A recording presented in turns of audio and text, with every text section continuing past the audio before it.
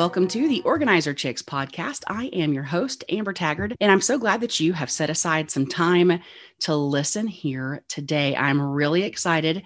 I think we have a great guest for you today. I want to tell you a little bit about her. She's got over 20 years of teaching and training communication with an MA in Communication Studies, BAs in Theater, Speech, and English. She has learned that it's all about knowing ourselves and tuning into and truly listening to the other. She has a Keirsey temperament certification and helps her clients communicate more effectively in teams and individually. And she believes in the power of understanding ourselves and others. Welcome to the podcast, Tina Bakehouse. Well, thank you, Amber. I'm excited to be here. Yeah, I appreciate it. Appreciate you taking the time out to come and chat with us today. I'd love it if you would start, Tina, by just kind of talking us through your story. How and why did you decide that communication and that effectively being that listener is so important and something that you wanted to dedicate your life to? Well, I was that little girl in Southwest Iowa that my front porch on the Iowa farm was a proscenium stage. It became this space where I crafted shows with my younger brother and sister. I recorded on my Brown Fisher Price tape recorder, various radio programming, all things theater. And I just enjoyed crafting stories, presenting for my parents' anniversary every year, just this power of words and power of creativity and through the arts. And so I evolved into the world of community theater and speech and all things communication in terms of high school, college. And that's what drew me to teaching. And so I taught high school speech, English, and theater for a chunk of time, got my advanced degree, taught at Creighton University for about 10 years. And then sort of during that journey, recognized the importance of getting to do one-on-one and large group coaching and workshops. And so I've been doing that for the last over 10 years. And the thing that really hit me, I think most, was in 2007, when I was teaching, I opened my mouth to speak and I lost my voice completely. Nothing came out. And you have to admit, especially a speech teacher, that's pretty funny irony, because irony can be pretty ironic sometimes. And I didn't know what to do other than quickly have a student run to the office because there was nothing, not even a squeak.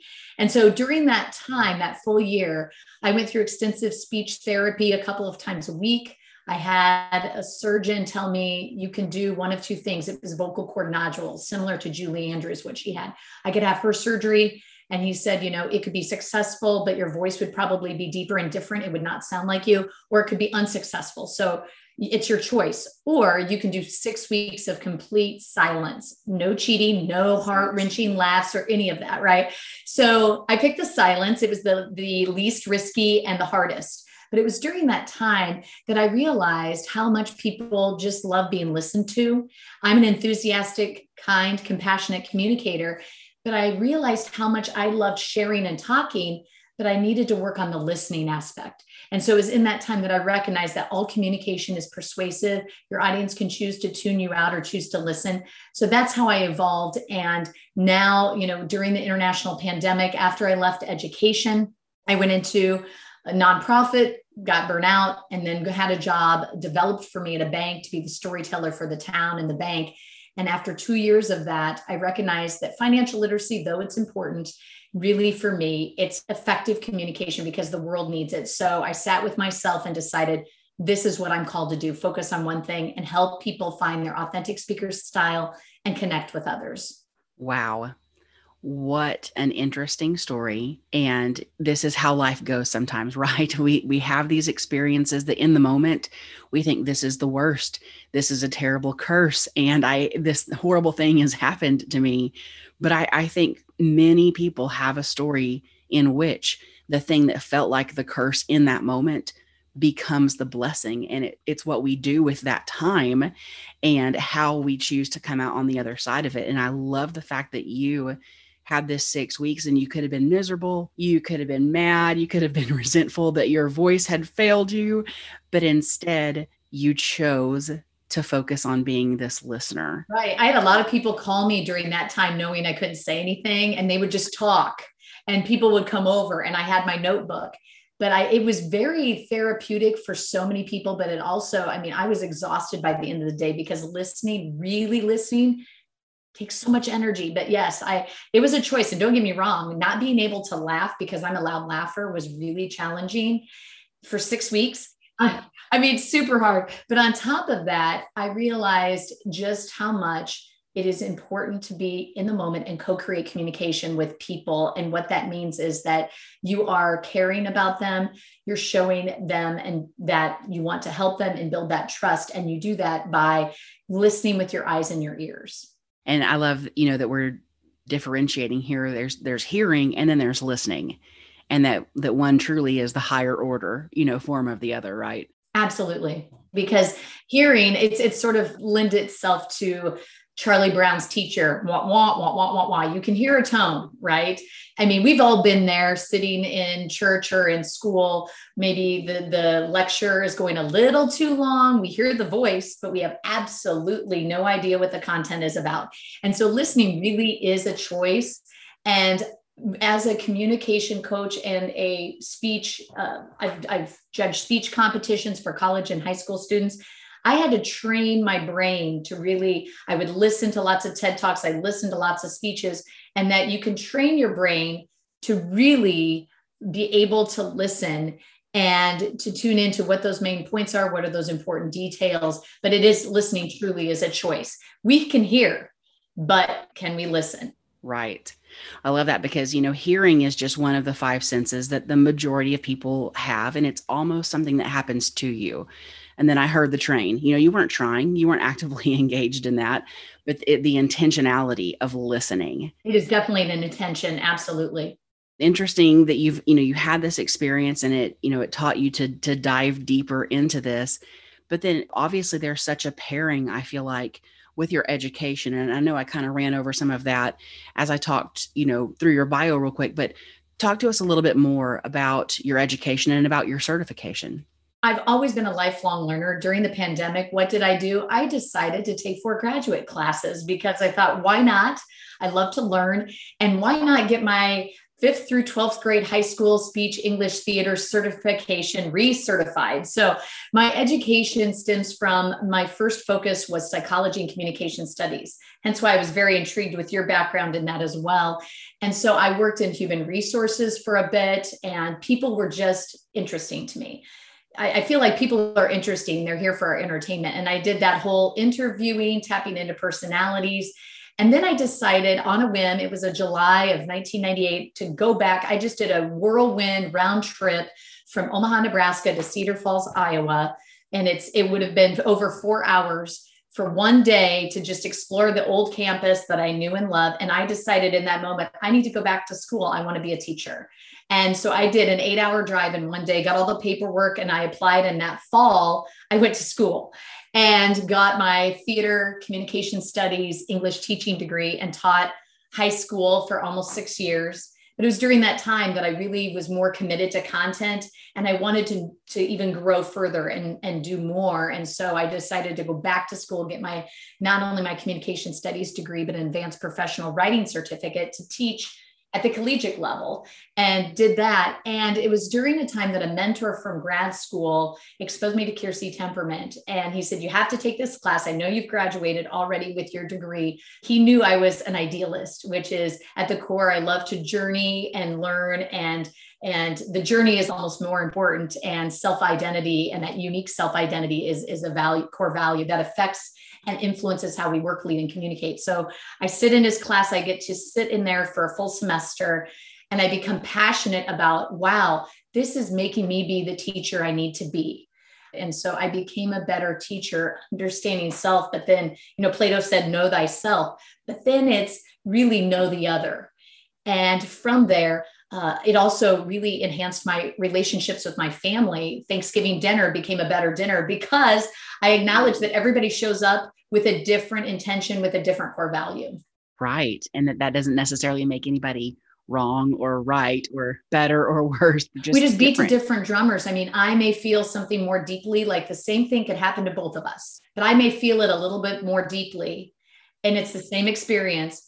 but validating that I just want to be understood that, hey, that's my emotion. You feel maybe a little softer emotion, and that's okay. And it was for the first time I realized, wow, my enthusiasm, I am a big enthusiastic communicator, and I love to share that creativity, to embrace that, because I've been shushed a lot in terms of, wow, if you work here, we love that energy, but tone it down a little bit. And so it's acknowledging, yes, I need to modify maybe a little bit, but still love who I am and accept that others are not exactly like me. And that's absolutely okay. Absolutely. I love that. Well, tell us a little bit, if you would, talk us through the idea of these four temperaments that Kiersey talks about. So personality, as you know, is built with two core ideas of character and temperament. And temperament is approximately anywhere from 50 to 60% of who you are. And that's what you're born with, those natural inclinations, how you behave, how you work, how you communicate. Kiersey did this research and said that what humans are unique in that we want to achieve our goals and we do it differently based on what's natural to us with how we use words and how we use tools. So there's a natural way that we do it. We can be trained, but it's just not as easy for us based on temperament. So it's like the fox invades the chicken coop. I live on a farm and that has actually happened. You would never see a beaver invade a chicken coop. A beaver builds a dam, owls hunt at night and dolphins swim in schools. So at the core, the temperament is your hardware. You're hardwired to be a certain way and do a certain thing. Identical twins, there's been a lot of research on them that separated. They still had those little quirks that are very similar, which is ironic and crazy, but it's not ironic because it's in their DNA. And then the other part of your personality is character, and that's your environment. That's what you're nurtured to be. So planting an acorn here in Southwest Iowa, nurturing it with fertilizer, sunshine, and rain, it's going to thrive into a beautiful oak tree. If I were to plant that same acorn in the Rocky Mountains of Colorado, its DNA would still be an oak tree. That's temperament, but its nurtured environment, it would not be the best oak tree it could be. So you are who you are, and definitely character or the environments and people that you're around affect and influence how you are. So Kiersey did research in the 40s with watching individuals at times of stress and war. He also engaged in research in school districts and how do students behave and engage and learn. And what he noticed is that how they get stressed, they appear differently, but they also have a natural way in which they engage with other people through words and how they engage in using tools.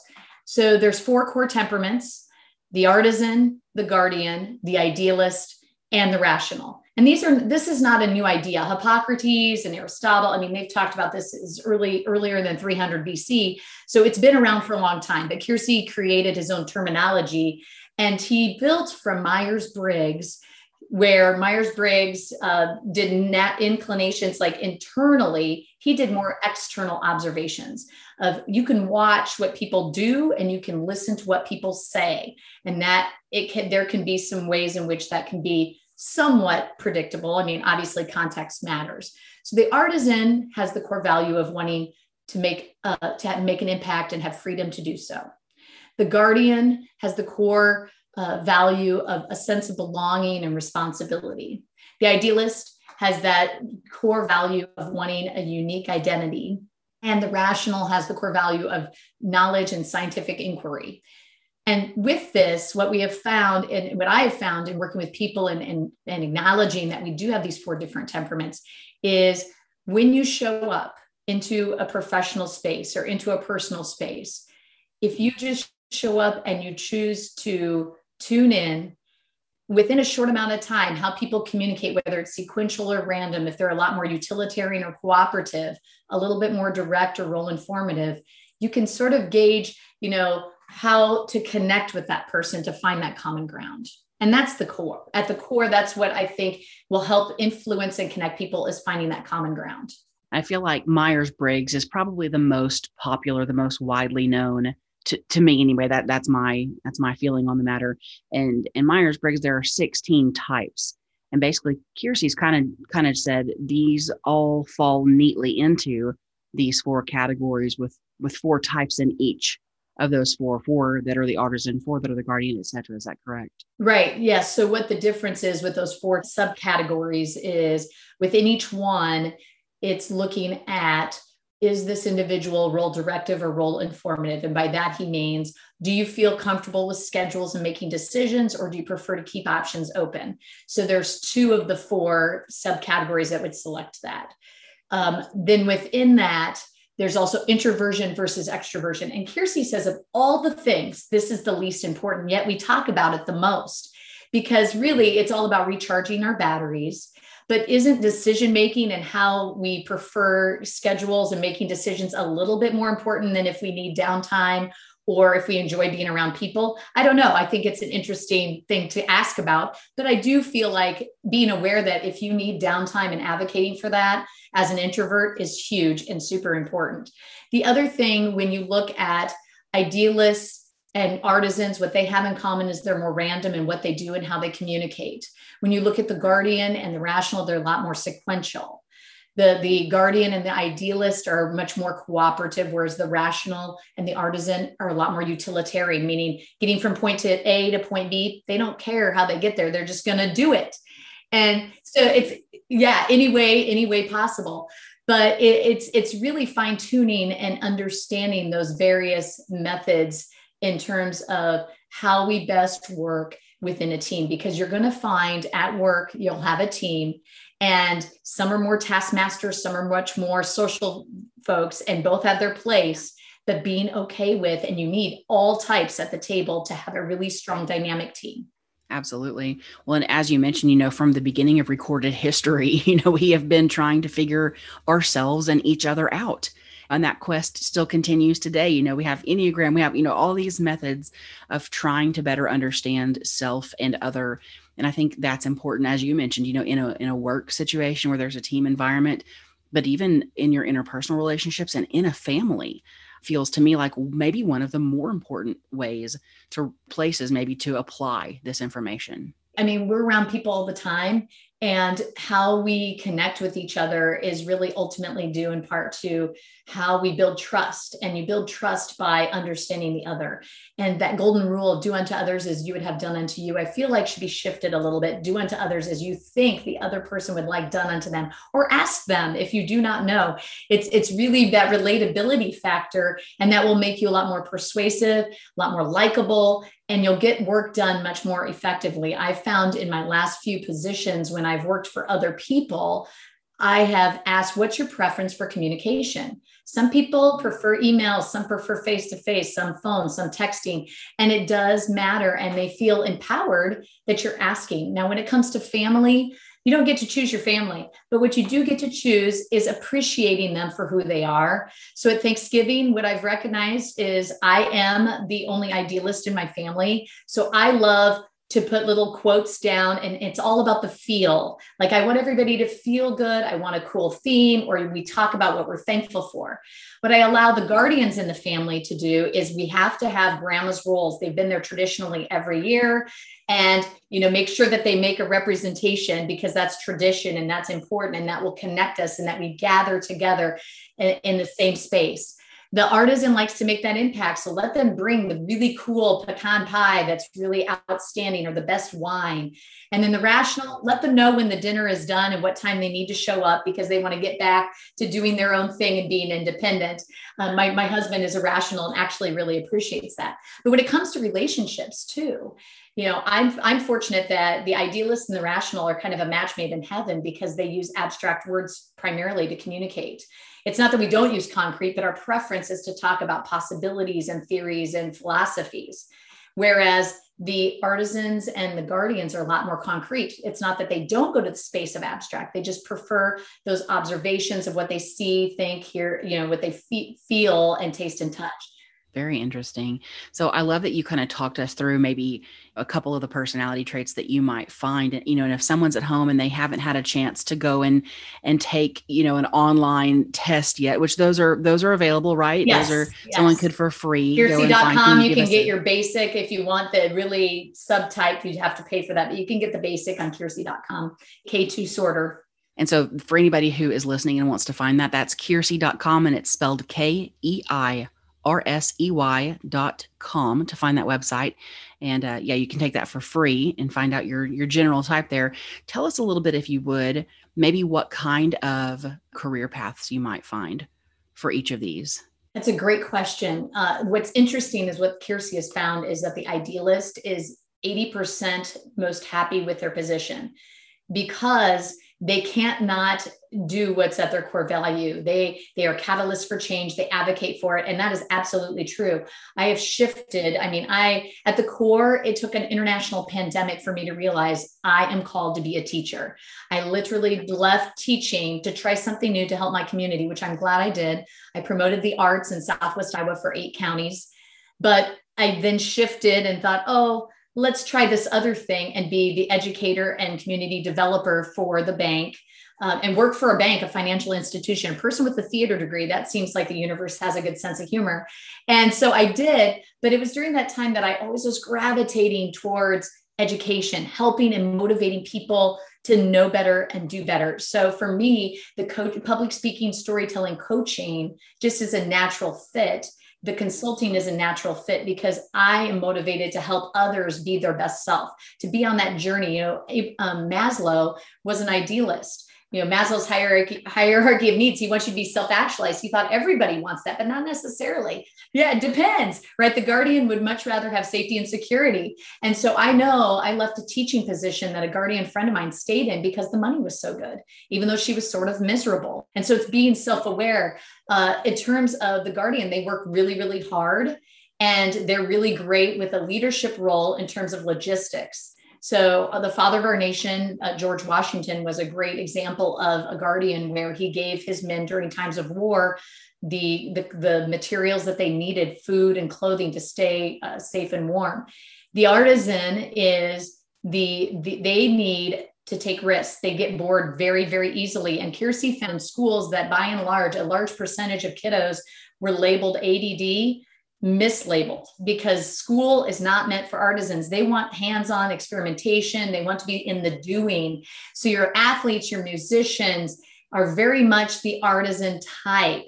And, I think about Bill Clinton, a great president, or Madonna and how she evolved in terms of shock value in the 80s to yoga and children's book extraordinaire businesswoman, but she's evolved with time and what is making the most impact and giving her that freedom.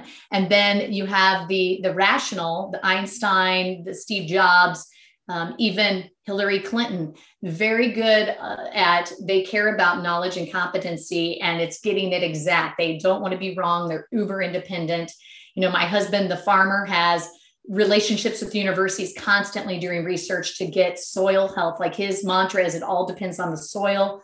What can I know better, do better to help the future generations? So it's tapping into, doctors can be any one of those 4 temperaments. Any career could be any one of those 4 temperaments, but it's tapping into your strength. The artisan is tactical, the guardian, logistics, the idealist, diplomatic, the rational, strategic. So those are your natural tendencies for your leadership style. It's not that you can't do the other, but when I throw a beautiful birthday party for my son twice, I've forgotten the plates or the forks or something. Those logistics are just not natural to me, but I'm grateful for my guardian mother-in-law and mom. They're like, oh, we got you. It's all good. And we have a really great party. So you tap into your strengths and recognize the other. I love that. I think there's so much wisdom to be gained here, and it's applicable to all areas of life. Like you said, if you're unhappy in your career, maybe a good opportunity to say, okay, I'm unhappy because I'm this idealist. And, like you said, I'm, trying to do something that doesn't feel genuine or, right for me. So that's okay. I don't have to stay here. Right. Exactly. I actually got Kiersey's book because what I love is if you don't mind, want to just read a quick little excerpt from it that opens up, and he labels this, different drummers. And he says, or if my emotion seems less or more intense than yours, given the same circumstances, try not to ask me to feel other than I do. Or if I act or fail to act in the manner of your design for action, please let me be. I do not, for the moment at least, ask you to understand me. That will only come when you are willing to give up trying to change me into a copy of you. And so it's that whole concept of parents are guilty of this, right? Where maybe you want your son to become that star football player, or in my case, I want my kiddo to be that star speech geek or musician, but you let them evolve and grow into the little person and adult that they want to be. Absolutely. As a professional organizer who spends a lot of time in people's, homes, and inevitably, you get involved in the family dynamics, the relationship dynamics. And what I find often, and there are podcast episodes about this, and typically wife really cares about the clutter in the home. She really cares to have a place that maybe just functions a little better, is a little more peaceful, feels more like the sanctuary that she wants to have. And husband is, maybe he's not so bothered by it. We know that there is, some biology behind that. We know that women experience higher, longer lasting cortisol spikes than men do when they see clutter, whether it's theirs or somebody else's for that matter. But so, we know that there's some biological imperative here. But what I see sometimes when I'm working with couples is that there is this resentment. Why don't you care about this to the degree that I do? Why aren't you mad? Why aren't you upset? Why aren't you motivated to action and ready to spend money to get professional help to alleviate these problems? And I think what you just read from Kiersey himself, I think that is such a really important concept, that I don't have to feel everything to the degree that you do. I don't have to think the same thoughts that you do. That doesn't make mine less important or less valid. It doesn't mean that I don't care that you care, right? I could still have empathy for the situation that you find yourself in, having that recognition that we are all truly very different people. And it's not required that I change or that you change and that we become the same. What's required is that we understand and respect each other exactly where we are, and try to meet each other's needs and be that listener. Absolutely. And I know that some people, in almost every presentation or training that I've done with Kiersey, people are like, well, I don't want to be put in a box, or, it's another form of labeling. Well, to me, it's this idea of, well, when you go to get a dog, there's certain breeds of dogs. I live on a farm. Would I want a Chihuahua as a dog to protect my chickens, my ducks, my goats, and cattle? Probably not, right? We do know from breeds of dogs that they behave and look a certain way. Granted, personality is different. We have a lab, German Shepherd, Shyla. Now, if we were to get a similar breed mix and name it different, it would have idiosyncrasies that make it its own. And based on the upbringing, if they had a puppy mill experience and stress, they're going to be more skittish, right? So the reason why I think this is it's a tool that I feel like it's a really strong tool. I also love Myers-Briggs too, that it gives us awareness. And I think it's that self-awareness that helps us be much more emotionally intelligent. Then we can have that conversational intelligence, and then that equates to communication intelligence, that ultimately we are able to connect. So it's moving that situation forward that I feel is learning from each other. It's asking thoughtful questions. It's always, I got to go into the Serengeti in 2014. And during that time, I met this amazing Dr. John, who had been practicing medicine for over 50 years in South Africa. And he'd give me philosophies. And in his very soft voice, when we said our goodbyes, he shared something that I've hung near and dear to my heart, which is always be curious, always ask thoughtful questions. It's never failed me in my years of medical practice. So that's what I want, is for all of us, is to have that curiosity, ask thoughtful questions, because it's going to draw you in. And Dale Carnegie even said himself, people love talking about themselves. He was a popular person at a party because he only asked questions. He didn't tell anything much about himself. He was really getting the other to share their story. Absolutely. Well, Tina, tell us a little bit about what you offer and the clients you work with, and how someone could get a hold of you if they wanted maybe for you to help them work with their spouse, themselves and their spouse, or maybe with their team as a team building exercise. Talk to us a little bit about that. Absolutely. So I work with individuals and teams. I've worked with both men and women professionals, ranging from managers, CEOs, who have the goal of up-leveling their communication style to present a keynote or a TEDx talk. I have coached multiple TEDx speakers. or if it's someone who just wants to get more confident with their elevator speech at a networking event or lead a meeting more powerfully. I work individually to get into their authentic speaker style, not only from the strategy of mindset and confidence, but crafting the message to make it matter. So we work with that perfecting of the performance and poise, but also content messaging. I also work with teams in terms of whether you want a webinar where it's virtual or in person. I live here in Southwest Iowa, so I do travel, and I'm willing to do teams of anywhere from 20 to 50. I've done a wide range of presentations to train in accuracy, to train in effective communication, to train how to tell your story, to boost your business and organization, and how to use improv to connect more effectively, top of the mind, and using yes and at the core. I also host retreats here at Maple Edge Farm. We have goats. So effective communication, that's what it's all about. But having that intimacy of connection and green space, I think is meaningful. With all of this, you can email me at Tina B as in boy, at tinabakehouse.com. I'm happy to do a discovery call with you to connect. I even have a YouTube channel, Effective Communication with Tina B, and a Facebook group called Uplevel Your Speaker Style Network for Professional Women, as well as LinkedIn, all kinds of things, right? So check out tinabakehouse.com. I'm here to help because that's what it's all about. Is I care about helping people find their voice, because we all have a voice, and that you're able to share that story, because being able to communicate, you're going to be a much more effective leader. Absolutely. Tina, thank you so much for being here today and for sharing this really, truly interesting and helpful information. Yeah, I love it. I'm so glad we connected, Amber. Thanks for the opportunity. That wraps up this episode of the Organizer Chicks podcast. I'd like to give a big thanks to our producer, Connor Reed, as well as to Sweet 25, whose song, Thinking About You, you're listening to right now. Find this and more awesome songs by them on Spotify. Please be sure to subscribe and, where possible, to review our podcast, which enables others to find it more easily. Thanks for spending your time here with us today, and be sure to join us next time as we work to turn your before into an after.